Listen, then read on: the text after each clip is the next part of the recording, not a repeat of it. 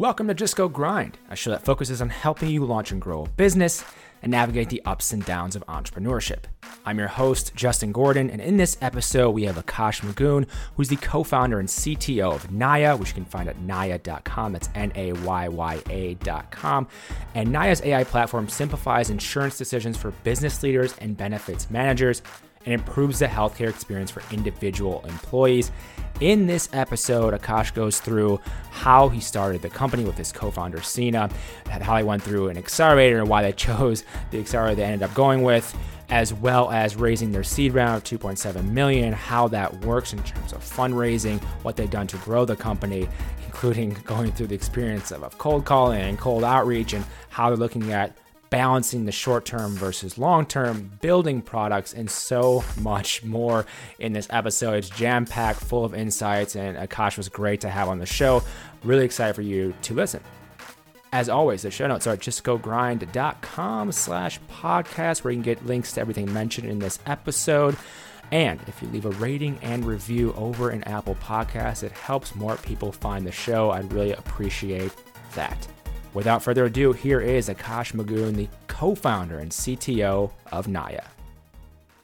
Akash, welcome to the show. Thanks, Justin. Great to be here. Thanks for having me. Yeah, happy to have you on and talk about Naya and what you're doing to really help people with your company. And I want to, just for people who really aren't familiar with Naya yet, can you give us just a little overview of what Naya is? Sure. So at Naya, our reason for being is really creating software to help Americans better choose and use their health insurance and employee benefits. And we use data science and machine learning to really understand the world of benefits, the world of healthcare and insurance plans, to give consumers a view and a transparent view into what might be best for them and their families and their loved ones, especially as they're navigating their healthcare journeys and beyond. And with Naya then, Akash, how did this get started in the first place? Yeah, that's an interesting question, and I think there's not like a short answer to that. Go for it, we got time. But maybe starting back from me, like my interests growing up have always been in healthcare, really. Grew up wanting to be a doctor, quickly realized that after volunteering at Johns Hopkins, which is kind of the neighborhood hospital nearby where I grew up, quickly realized that practicing wasn't for me, and started getting more and more deeper into like the technical side of the world, and went to the University of Maryland, studied computer science, and continued following my kind of like passions towards like healthcare and medicine, but particularly how you can use software to impact that space. Yeah. And not to go too deep into like my previous company, but have worked in like the healthcare space in the past. But most recently, like how we came up with Naya, me and my co-founder Sina Chirazi, we were both working together at a company called Enigma Technologies, which is a Series C NEA-backed company in New York City. And during that time, I was leading the engineering team there for all of our healthcare and insurance work, and he was leading our go-to-market and business development and really sales channels. And as we were building a platform there to help really 5 of the 10 largest insurance companies in the country, we saw a lot of these overlapping challenges between really the insurers at the highest level of like the health insurance food, at the highest level of the health food chain is the insurers, and saw a lot of interesting overlapping challenges there. Ultimately, got excited about a few of them and decided to leave our full-time jobs to start Naya in 2019, around 10 or 11 months ago, so not too long ago. And that idea that we left our full-time jobs to start is very, very different, I think, in nature, but still very much similar in DNA to what we're doing today. And as we started testing ideas, building MVPs, getting feedback from the industry, we've used all that data that we've gotten from really the people that we've shown our product, and have pivoted a few times. And slowly but surely, we realize that InsurTech is really on fire right now. It's all the rage, and so much hype, a lot of venture money into InsurTech. There's a lot of companies focused on really helping insurance companies. There's a lot of companies building great tech and great products for brokers and employers, and really everything in between.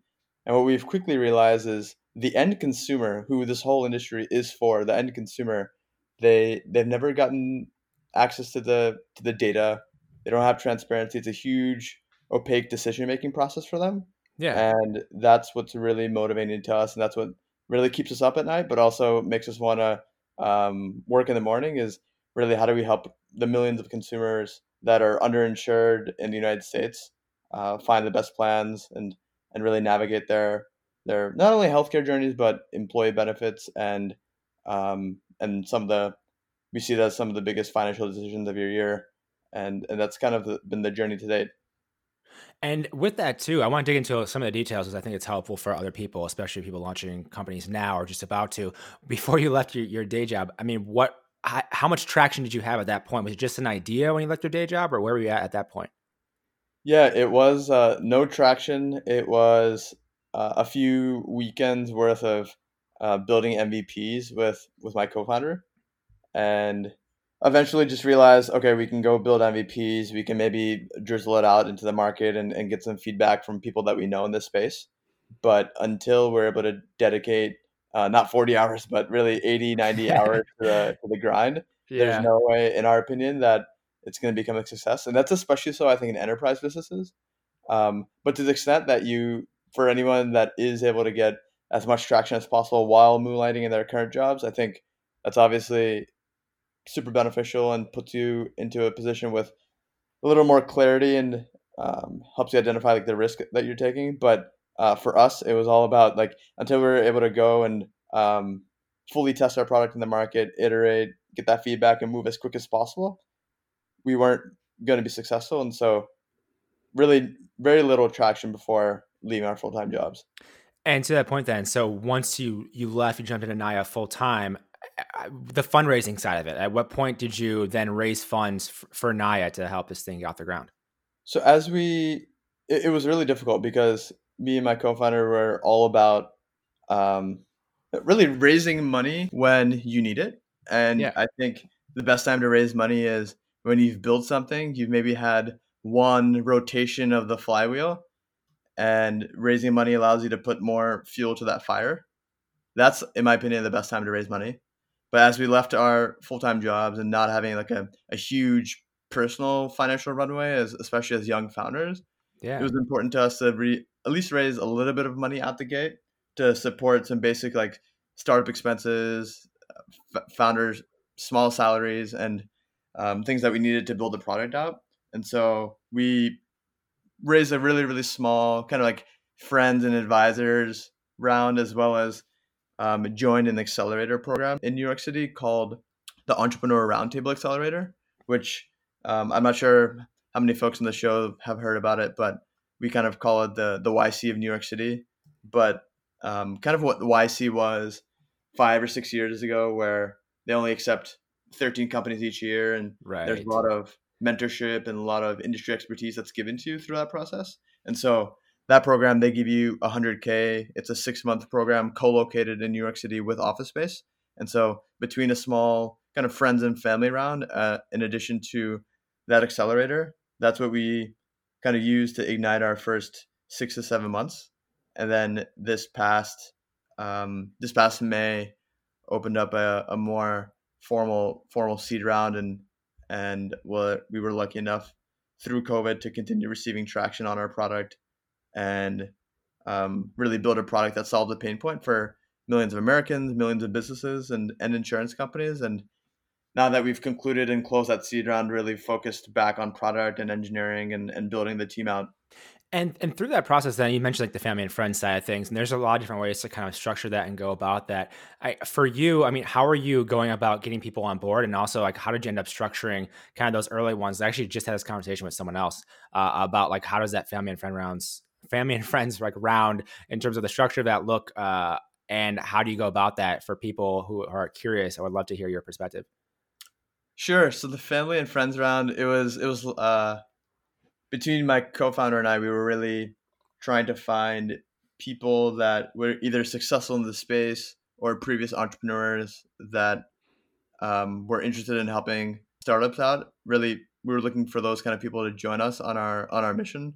And so between really between having friends running really small pre-seed funds to professors that were now our previous professors that are now investing, or some other friends that have been like C-suites at companies that are in this space, we were able to find a really small cohort of people that were willing to join us out the gate, and super grateful for having kind of that nest egg from day one to not only rely on for initial capital, which is like a really small part of it, Yeah. but being able to call them at any point and ask them questions, and use their guidance and their scar tissue building their own companies to help us navigate some of these day-to-day hurdles you receive as founders.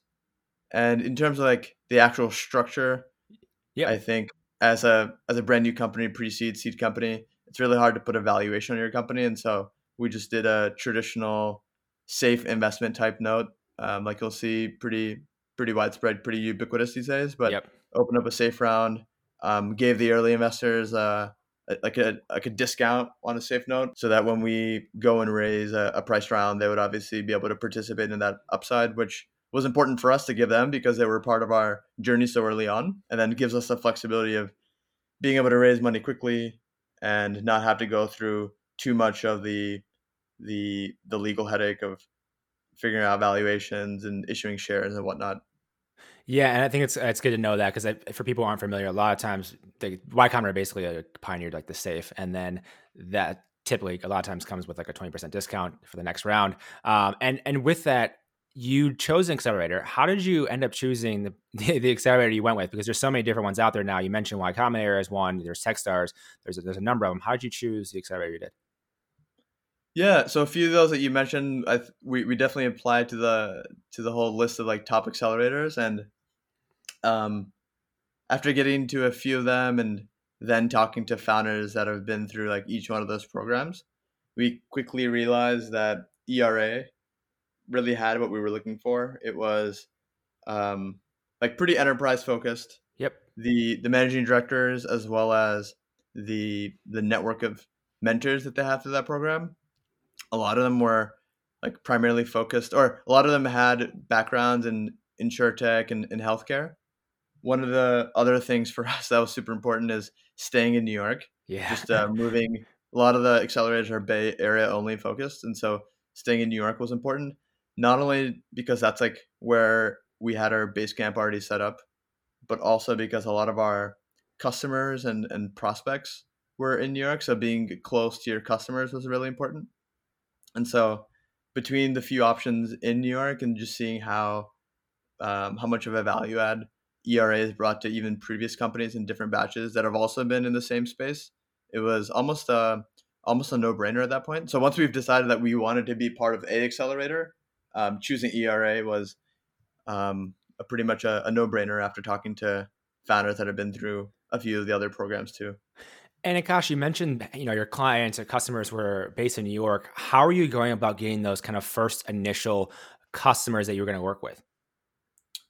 Sure. So our first product idea that we left our full-time jobs to start was really focused on building a platform to help insurance companies and hospital systems and health systems, and better understand their doctor networks and better understand care and coverage and ratings of doctors, and how some doctors were more effective in some types of procedures versus others, using a lot of public data and claims data. And we realized that a lot of the big insurance companies were based in New York, and we'd already known that from our previous jobs working with a few of them. A lot of big health systems in New York, and getting the first few customers was nothing more than tying into previous networks, and also the traditional like cold emailing people, reaching out on LinkedIn or email, and getting the foot in the door, showing a product offering, and then really just wowing them or getting their feedback. And what we realized like very, very quickly is early on, we weren't going into any of these conversations saying, "Hey, we're a startup. We've built this product and we want to give it to you." It was more of how do you actually start a dialogue with them? How do you build that relationship, and not necessarily sell them what you've built now, but really figure out what their pain points are. And sooner than later, and surely once you talk to more and more people, you'll begin to like have this different view on some of the industry problems. And once you truly build something that's valuable, going back to them, even though you weren't trying to sell them in the first place, is a lot easier. Once they've become your kind of your friend and somebody that you go to for advice, and then once you've built something impactful and you go to them and try selling them, it's I won't say it's easy, but the narrative at that point is a little more clear. Yeah, and as you've talked to these people, you mentioned before that you try different versions of MVPs and have different product offerings and as well. How do you go about like building products in terms of deciding which ones you want to build next or which features you want to build next? How has that process gone for you and Naya so far? Yeah, so we always big believers of building things as quick as possible, but not for like the moving fast and breaking things type approach, but more how do you take something you've heard from the field, put that into action, and actually go and test it. And something that we find really important is to really remove any emotions from the process. Let the data tell the full story. And so whether it's um, me spending a week building something or my co-founder initially out going taking calls and meeting customers and having a high inclination that something might be successful, you don't really know until you try it and put it out there. And so since you're doing so many of these experiments day in and day out, doing it as quick as possible is really really important. So even if it's not a functional demo, but you're showing the art of the possible through maybe wireframes or through maybe a quick little web app that you can put on onto like a demo environment, Yeah. being able to test it as quick as possible was something that we did.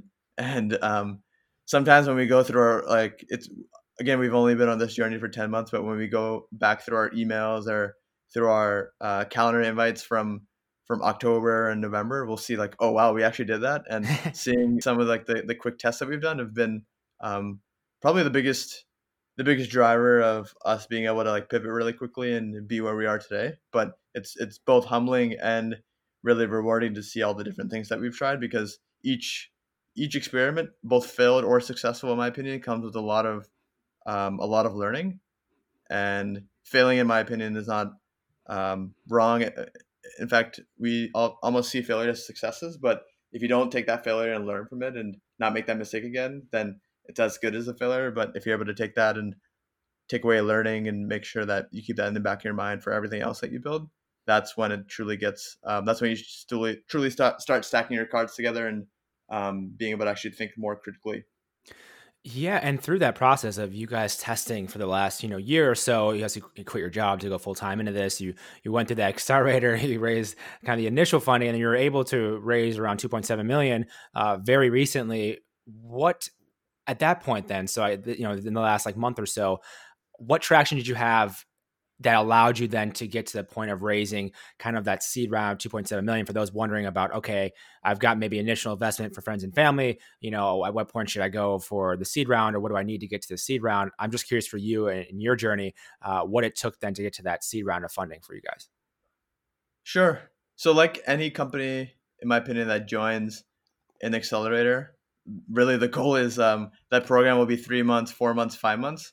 But the biggest purpose of that is in that time frame, being really early on, how do you accelerate your growth such that at the end of it, and for ERA specifically, there was a demo day at the end of the program where we were supposed to pitch our company in front of 1,000 VCs in a big auditorium in New York, which that auditorium ended up being a live stream online. Yeah. So not quite what we thought reality would be, but really our goal for that program was how do we get our product out there? How do we get as many customers um, to join kind of what we were calling a beta, to be able to understand the narrative, tell the story, and then go out into demo day and pitch something that VCs would be excited about. And again, our program was from January to May in 2020. Uh, Almost 8 weeks in the program, COVID hit. Things started getting really uncertain really quickly. And what we learned is for some of our peers that were running rideshare companies or consumer product good companies, they were hit pretty hard Yeah. and didn't really have any commercial activity for a while. We were lucky enough to again be in the health and insurance space where our value prop eventually, like the product that we were going to market with in this accelerator, was targeted towards businesses between um, between really 50 and 500 employees. We were trying to help them better navigate their benefits journey. And what we realized is during this COVID environment, more and more businesses had our value props in their top of their mind, which was how do you increase coverage for employees? So how do you increase insurance coverage while decreasing costs? And so even though these businesses were having layoffs and we were going to them um, trying to give them something that they may have already solved, showing them that value prop was super important. And so as we were able to get not only 5 wins or 10 wins, but eventually like 15 customers to join pretty quickly in our beta, at that point going to VCs and showing them the journey and the narrative was like pretty clear. Again, it wasn't easy in my opinion. I think a lot of investors in April and in May stopped investing for a while, Yeah. mostly like focusing on their current book of like their current portfolio and rebalancing funds. And it wasn't easy, but for the investors that were still investing, I think we had a lot of at bats just because our industry being in the space was like pretty top of mind for people. It's almost like being in the Zoom or Slack business. It's something that was almost a natural fit for the environment. And at that point, going out and pitching to investors ended up being a long journey. We had a lot of no's early on, but eventually, as we started bringing on a few like really impactful angel investors early on, we were able to use that to build some hype and build some FOMO with some other institutional investors. And lucky enough to close around at 2.7 million, as you mentioned, with three institutional funds, and then really a cohort of super smart and industry angel investors that have been really important to us. And for you, then, going from that experience and having just gone through it, I think it's really helpful because it's more top of mind than anything. For anyone else going through that experience of fundraising at this point, is there anything else you would kind of mention or suggest to them as they're going through it? You mentioned creating that FOMO, and I've heard that from a variety of entrepreneurs. But is there anything else that you specifically would tell entrepreneurs who are maybe raising that seed round of funding? Yeah, I think it's really really easy to get investor excitement, and it's easy to get one meeting with them or two or three, and they'll pass you around internally between their analysts and their directors and then to the partners. But what is really hard to do is actually close the check, in my opinion. Yeah. And I saw this with my co-founder Sina, where we were talking to dozens and dozens of funds, and oftentimes what you feel like is velocity is really like velocity in the wrong direction, where you'll be spending like most of your day 9 to 5 with like VC phone calls. And when you're raising, in my opinion, as a founder, when you're raising money, it's a full time job in itself. Yeah. And so I think the biggest thing you can do is, and it's hard to do this initially, but as you start closing a few checks, it's a little easier. Is like start putting an artificial deadline on the round. Obviously, like people ask you, "Oh, when are you looking to close it around?" And you'll say a random date. But if you put an artificial deadline on it and start like racking in the checks into that, especially in like a C type round where it may not be like one fund coming in for $3 million, it's really a handful of funds come in for like a smaller portion of the pie. Start building that hype and close as quick as possible, because VCs are very short term oriented, and unless your round's closing in the next 2 weeks, they're not going to give you the love and attention that you want, and they're going to continue passing you around between the firm, especially if it's a little larger. So making sure you do that, making sure you um, really convey in a clear way what you plan on doing with the funds. That's a lot of I've seen a lot of friends or other entrepreneurs almost assume that the VC knows that you're going to go out and use those funds to buy 50K of licenses, and you're going to bring on two engineers and a salesperson and etc. But really solidifying, clarifying how long this money is going to last you, what you want to do with it, where this is going to take you, and coupling all of that with a growth story or a narrative from the previous like 3 to 6 months on what you've been able to accomplish is it means a lot, I think, to investors, and being Yeah. able to do that and position the story in that way is, in my opinion, the best way to do it. And with that, Akash, so with raising that funding recently, I mean, what is then the use of funds like moving forward for Naya as you guys are building this out?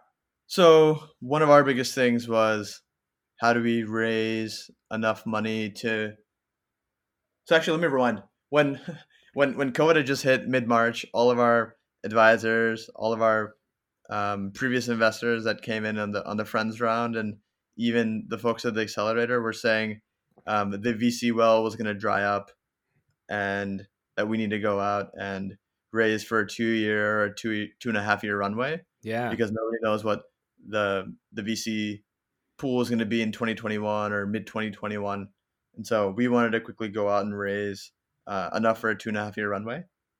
And we also knew that to scale this team and to scale the product, and from this initial traction that we got to like hit our next milestone enough to go and raise a Series A, we had like this like ideal team in place in terms of like the types of roles. And so we knew it was just me and my co-founder. We knew we wanted at least another engineer, maybe two. We wanted a head of product to really help bridge the gap between commercial and engineering.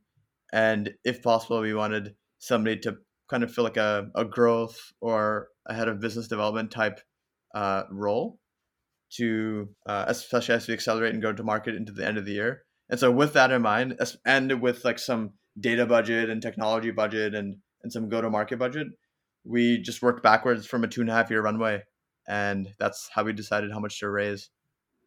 With you then as a CTO, from your role, I mean, what does your role entail right now currently with Naya?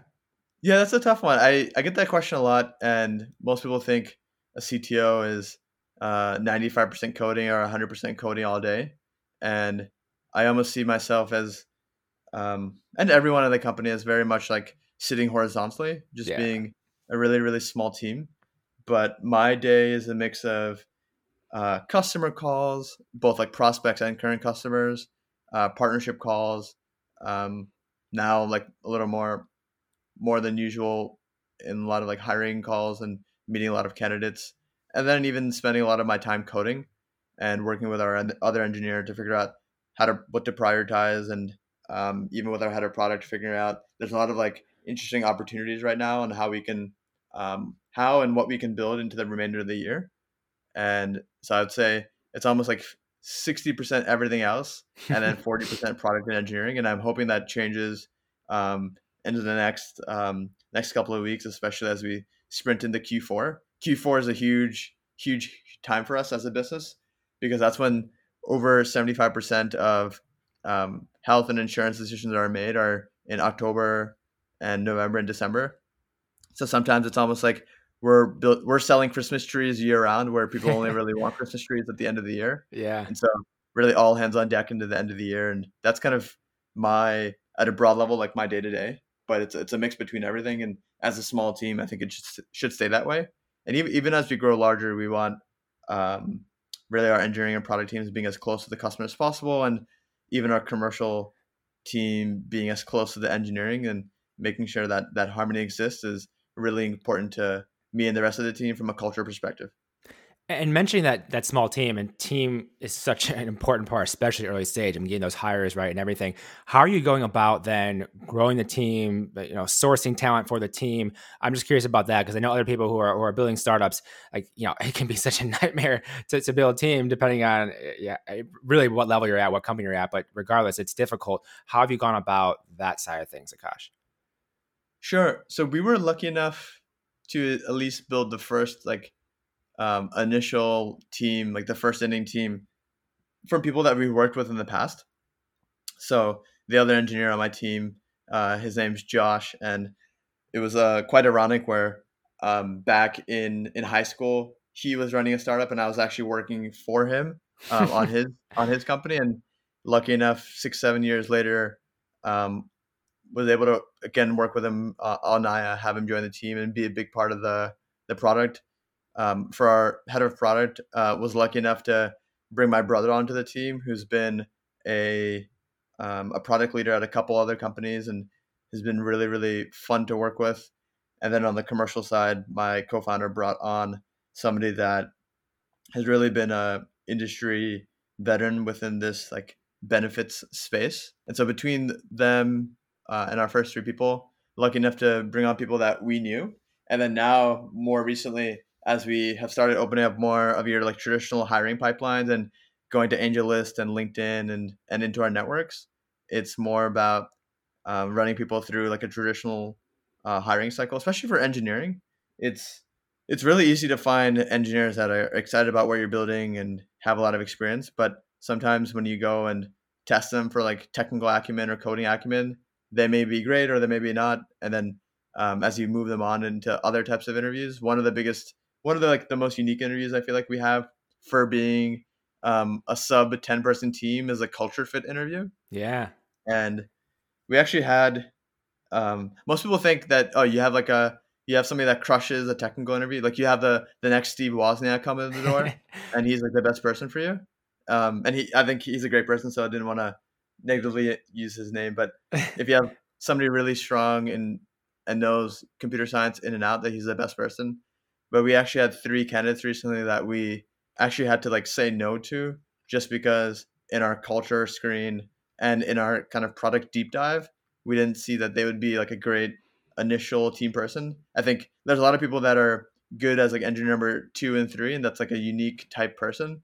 And there's a lot of other people that when you're a 40, 50, 60 person team and you're looking to take something that already has product market fit and continue scaling that, that's a different kind of engineer. And so that's been really hard to find in my opinion.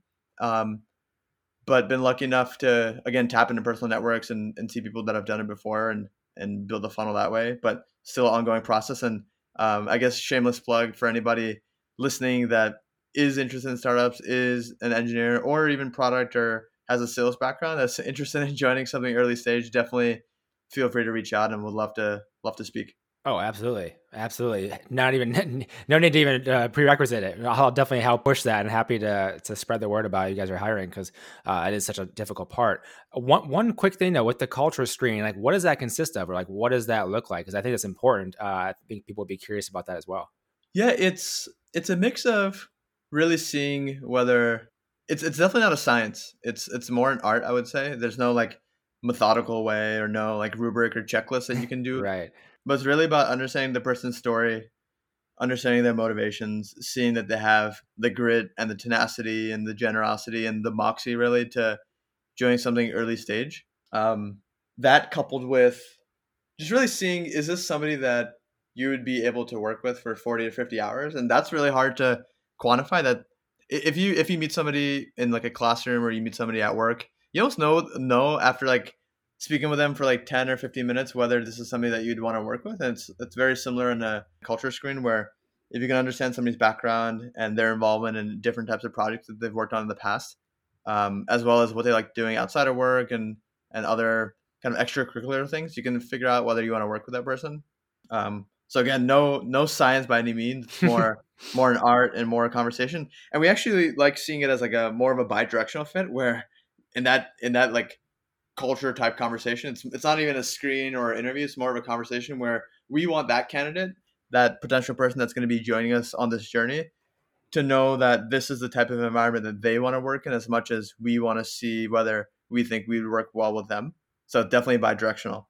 With that, so moving on from that, then in terms of building out these different products, and you have a number of kind of different like tools, products right now, just from looking at even like the website, like take me through that thought process. I know we talked a little bit earlier about that on the product side, but even looking at the different tools and resources you're going to offer and the ones that you build out, how are you getting then feedback in that way to adjust these products and tools to create new ones, to understand which ones will be next, which ones we can wait on? Like, take me through your thought process with that sort of thing as well.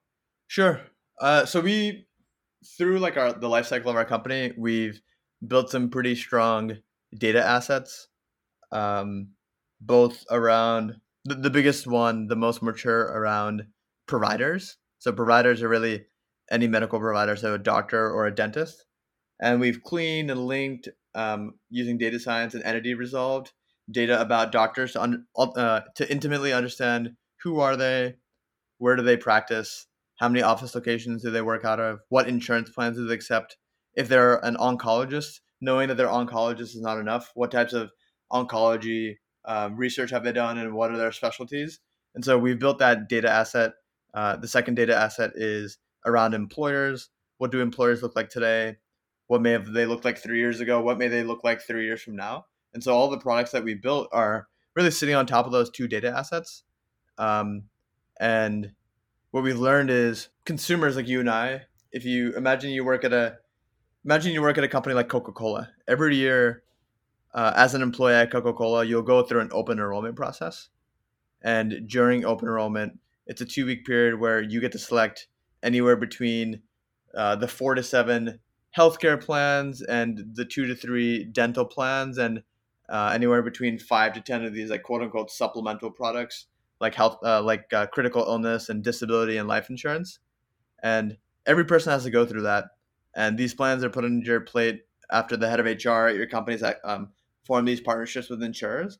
And most people, and I would say like 8 out of 10 people, have no idea what a deductible is, have no idea what an out of pocket max is, have no idea really what the difference between an Aetna Bronze and a Blue Cross Gold plan is.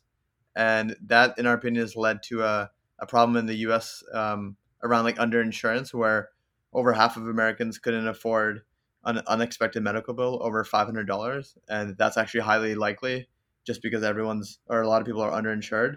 And Yeah. so we have really like two different segments of a product. The first one is choosing insurance, and the second one's using insurance. So choosing insurance is all about that 2 week period open enrollment, giving people the transparency and the data they need to know what the best plan is for them. So whether you're a 26-year-old software engineer living in New York City that is single, or you're a 43-year-old husband with 3 children living in Omaha, Nebraska, the types of healthcare plans and the type of even retirement plans and so on that you're on shouldn't be the same. And we've seen that like from more of a psychology perspective, people are always choosing like the middle tier plan because they think that the cheapest plan is like not a good idea to help them set up for success, and the more expensive plan, unless you have like a huge chronic illness, that it's not right for you.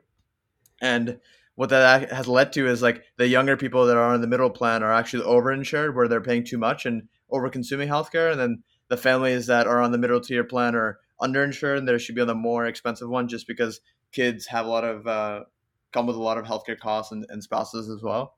And so that's our first product. It's all about choosing your insurance options. And then for the other 50 weeks of the year, actually helping employers deliver on that promise that the benefits are supposed to offer is all about using insurance. So we offer a platform to employees to help them understand their benefits, understand how much care costs, find and book appointments with doctors that are in network, and file claims and so on. And so really using your benefits year in and year out. It's crazy that really employee benefits are the second biggest line item for most companies after salary. But if you ask employees about their job satisfaction from a benefits perspective, it's usually quite low. And it's quite low in our opinion, not because the investment hasn't been made from their employer. The investment has been made, and it's like a very, very expensive investment, but really because they don't understand how to use it. And so that's almost the value prop to the employers, and then the value prop to the employees is pretty clear too. And with that all, with everything you're building with Naya, then you mentioned kind of some of the earlier things to get to kind of the first initial customers on board. You're cold calling, cold emailing, and LinkedIn outreach, et cetera. I mean, how are you looking at growing this moving forward? Whether it be more of a scalable way, more of a sustainable way? Like, how are you looking at growth moving forward for Naya? So we've put more recently, we realized that cold outreach, it definitely does scale into maybe an A round or like a Series B type company.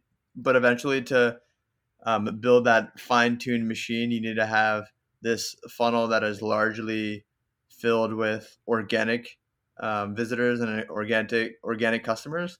And the way you do that is through content and putting collateral and material out there for the industry, especially like benefits managers and insurance company leaders to like consume and digest and really know us as a brand. And so setting the stage up for Naya as like as an enterprise brand going forward is really important to us. And we're still doing a lot of cold outreaching and getting connected with benefit leaders, insurance brokers, insurance companies. And so a lot of it's both like short term and long term oriented. I think for the Yeah. long term, we know that eventually like we're going to need the more scalable practices, but to get the revenue wins on the board now, have to do some of those things that don't scale. So a mix between the two.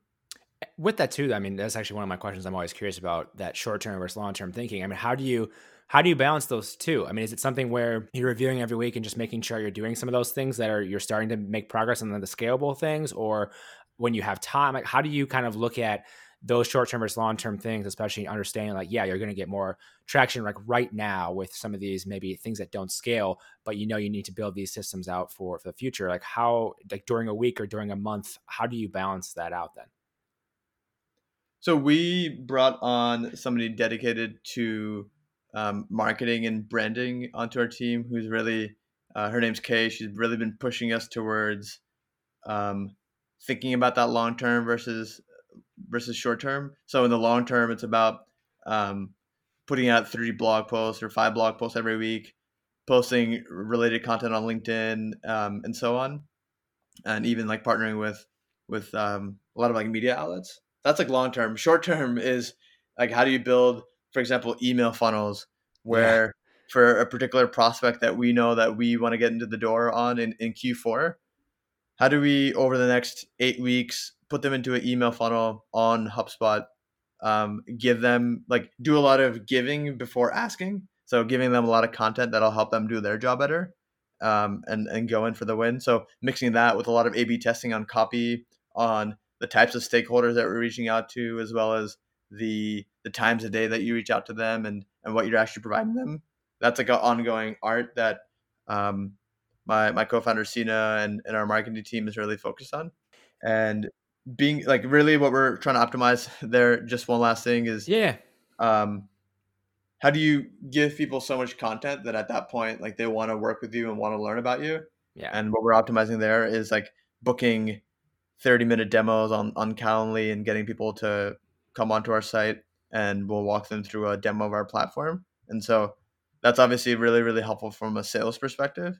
But having engineers and Aman, our head of product, on those calls as well has been really helpful from understanding what is the industry saying about us, what are the biggest learnings from the field, and how do we use that to come back into our product meetings and have planning sessions that are targeted around like what we're hearing more and more often.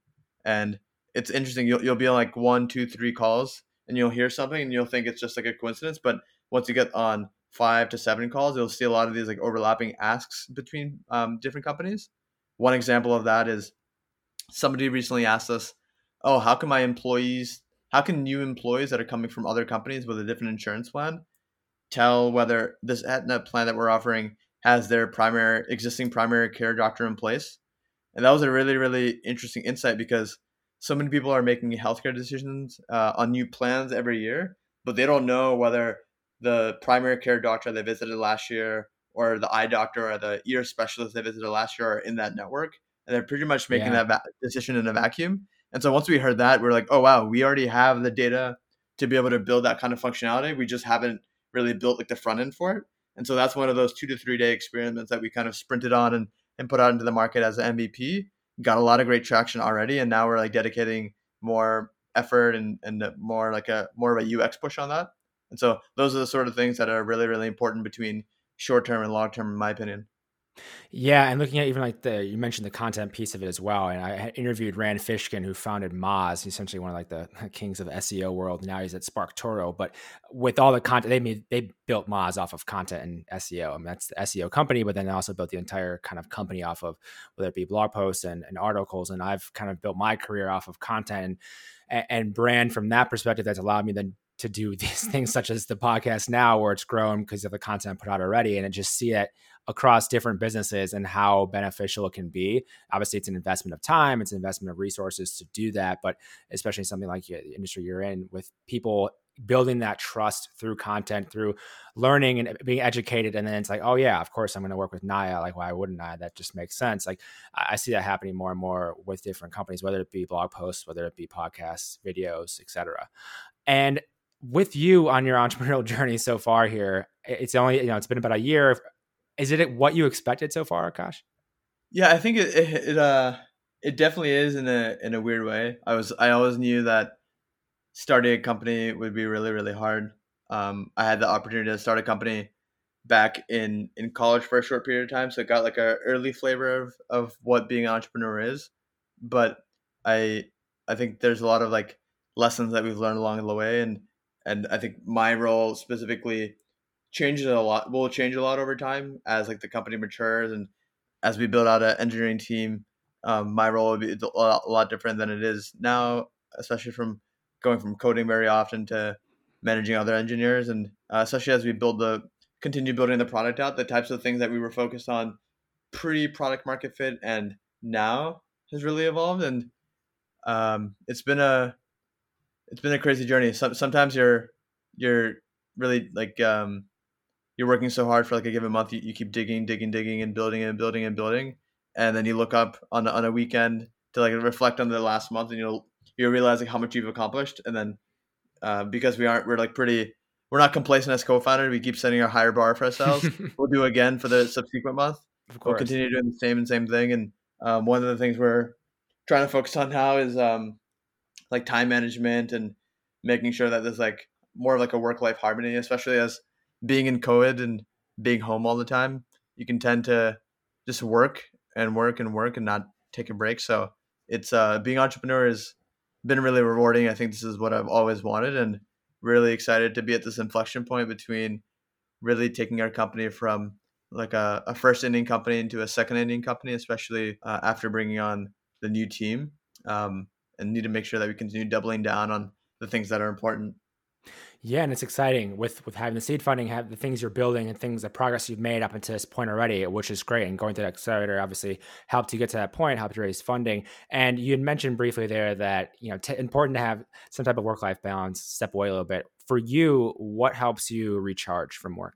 So one of the things that I always do like every day after I'm done working is like I've been an avid power lifter for the past few years, and so making sure I spend each day just recharging, getting and lifting weights, or going for a run, or doing something that helps you kind of recharge, get some more mental clarity has been really important. More recently, I've been doing more and more cooking, more and more yoga, and being back home with the family has been great to I guess after college haven't really been home, so being home with my parents has been good to catch up with them. So trying to spend more and more time not working, or at least taking a break from work when I can.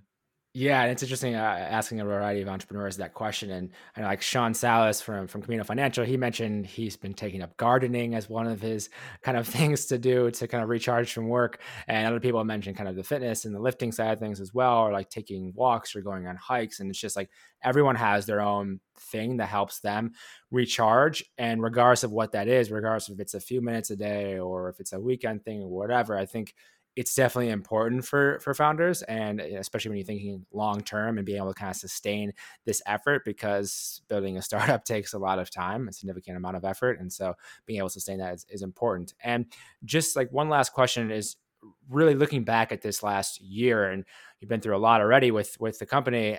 Any other kind of takeaways from your journey so far for other entrepreneurs?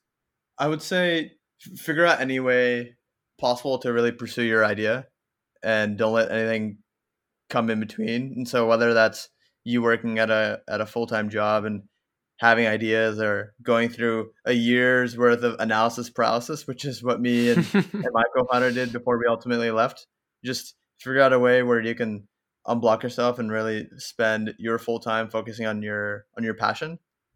A lot of people, I hear a lot of people like talk about how do you get ideas for starting a business, and a lot of people get stuck at that stage. We didn't really have like an amazing clear idea when we left, and so just using everything that you can and spending a lot of time creating MVPs, testing them out, figure out what resonates, especially in like an enterprise type environment, is really important. And even before that, when I was graduating college and I knew I wanted to start a business, at the time I didn't have a great idea, and so one of the pieces of advice that one of my advisors gave me was go join a company in either an industry that you're really excited about, or somewhere that you can get really, really deep on an industry problem. And so that's how I figured out like what I wanted my first job out of college to be. Um, I had like, I could have, just like any of my other friends, could have gone to like Facebook or Amazon or Google, but I ended up choosing a really small company that builds almost like in a consulting model, builds like products for various companies within the industry. And that was probably like one of my best decisions coming out of school, was joining a company in that kind of environment, because working with other insurance companies at my previous job for over 2 years, helped me and my co-founder find these like overlapping problems. And so enterprise is really, really hard because unless you're solving a problem for yourself, like you would be in like most consumer companies, it's really hard to get access to those problems. So really surround yourself by ways to get insights into problems that many people have in the industry is really important. And then going and doing it and not looking back is the best thing you can do. And Akash, where can people connect with you and learn more about Naya? They can definitely connect with me on LinkedIn, on Twitter, and to learn more about Naya, naya.com. And would love to hear from anybody looking to learn more or looking to join an early stage company. And I'll be sure to link everything up we've discussed in the show notes at justgogrind.com/podcast. And Naya is spelled Nayya. So if you guys are curious about that, I'll be sure to link up the actual, your LinkedIn as well. So people have that. And Akash, thank you so much for taking the time to come on the show today. Justin, this has been a blast. Really enjoyed being on the show. Thank you for listening to this episode of Just Go Grind. I really appreciate you taking the time to listen. The Weekly Grind, which is my weekly newsletter, comes out every single Friday. You can find it at justgogrind.com/newsletter. This is filled with tips, tools, and strategies for growing your business. If you want to know how to launch a business, how to grow it, how to get it off the ground, find employees, all these different things. There's a few tips, tools, and strategies every single week I deliver right to you. justgogrind.com/newsletter. Check it out. Thank you so much for listening. Talk to you in the next episode.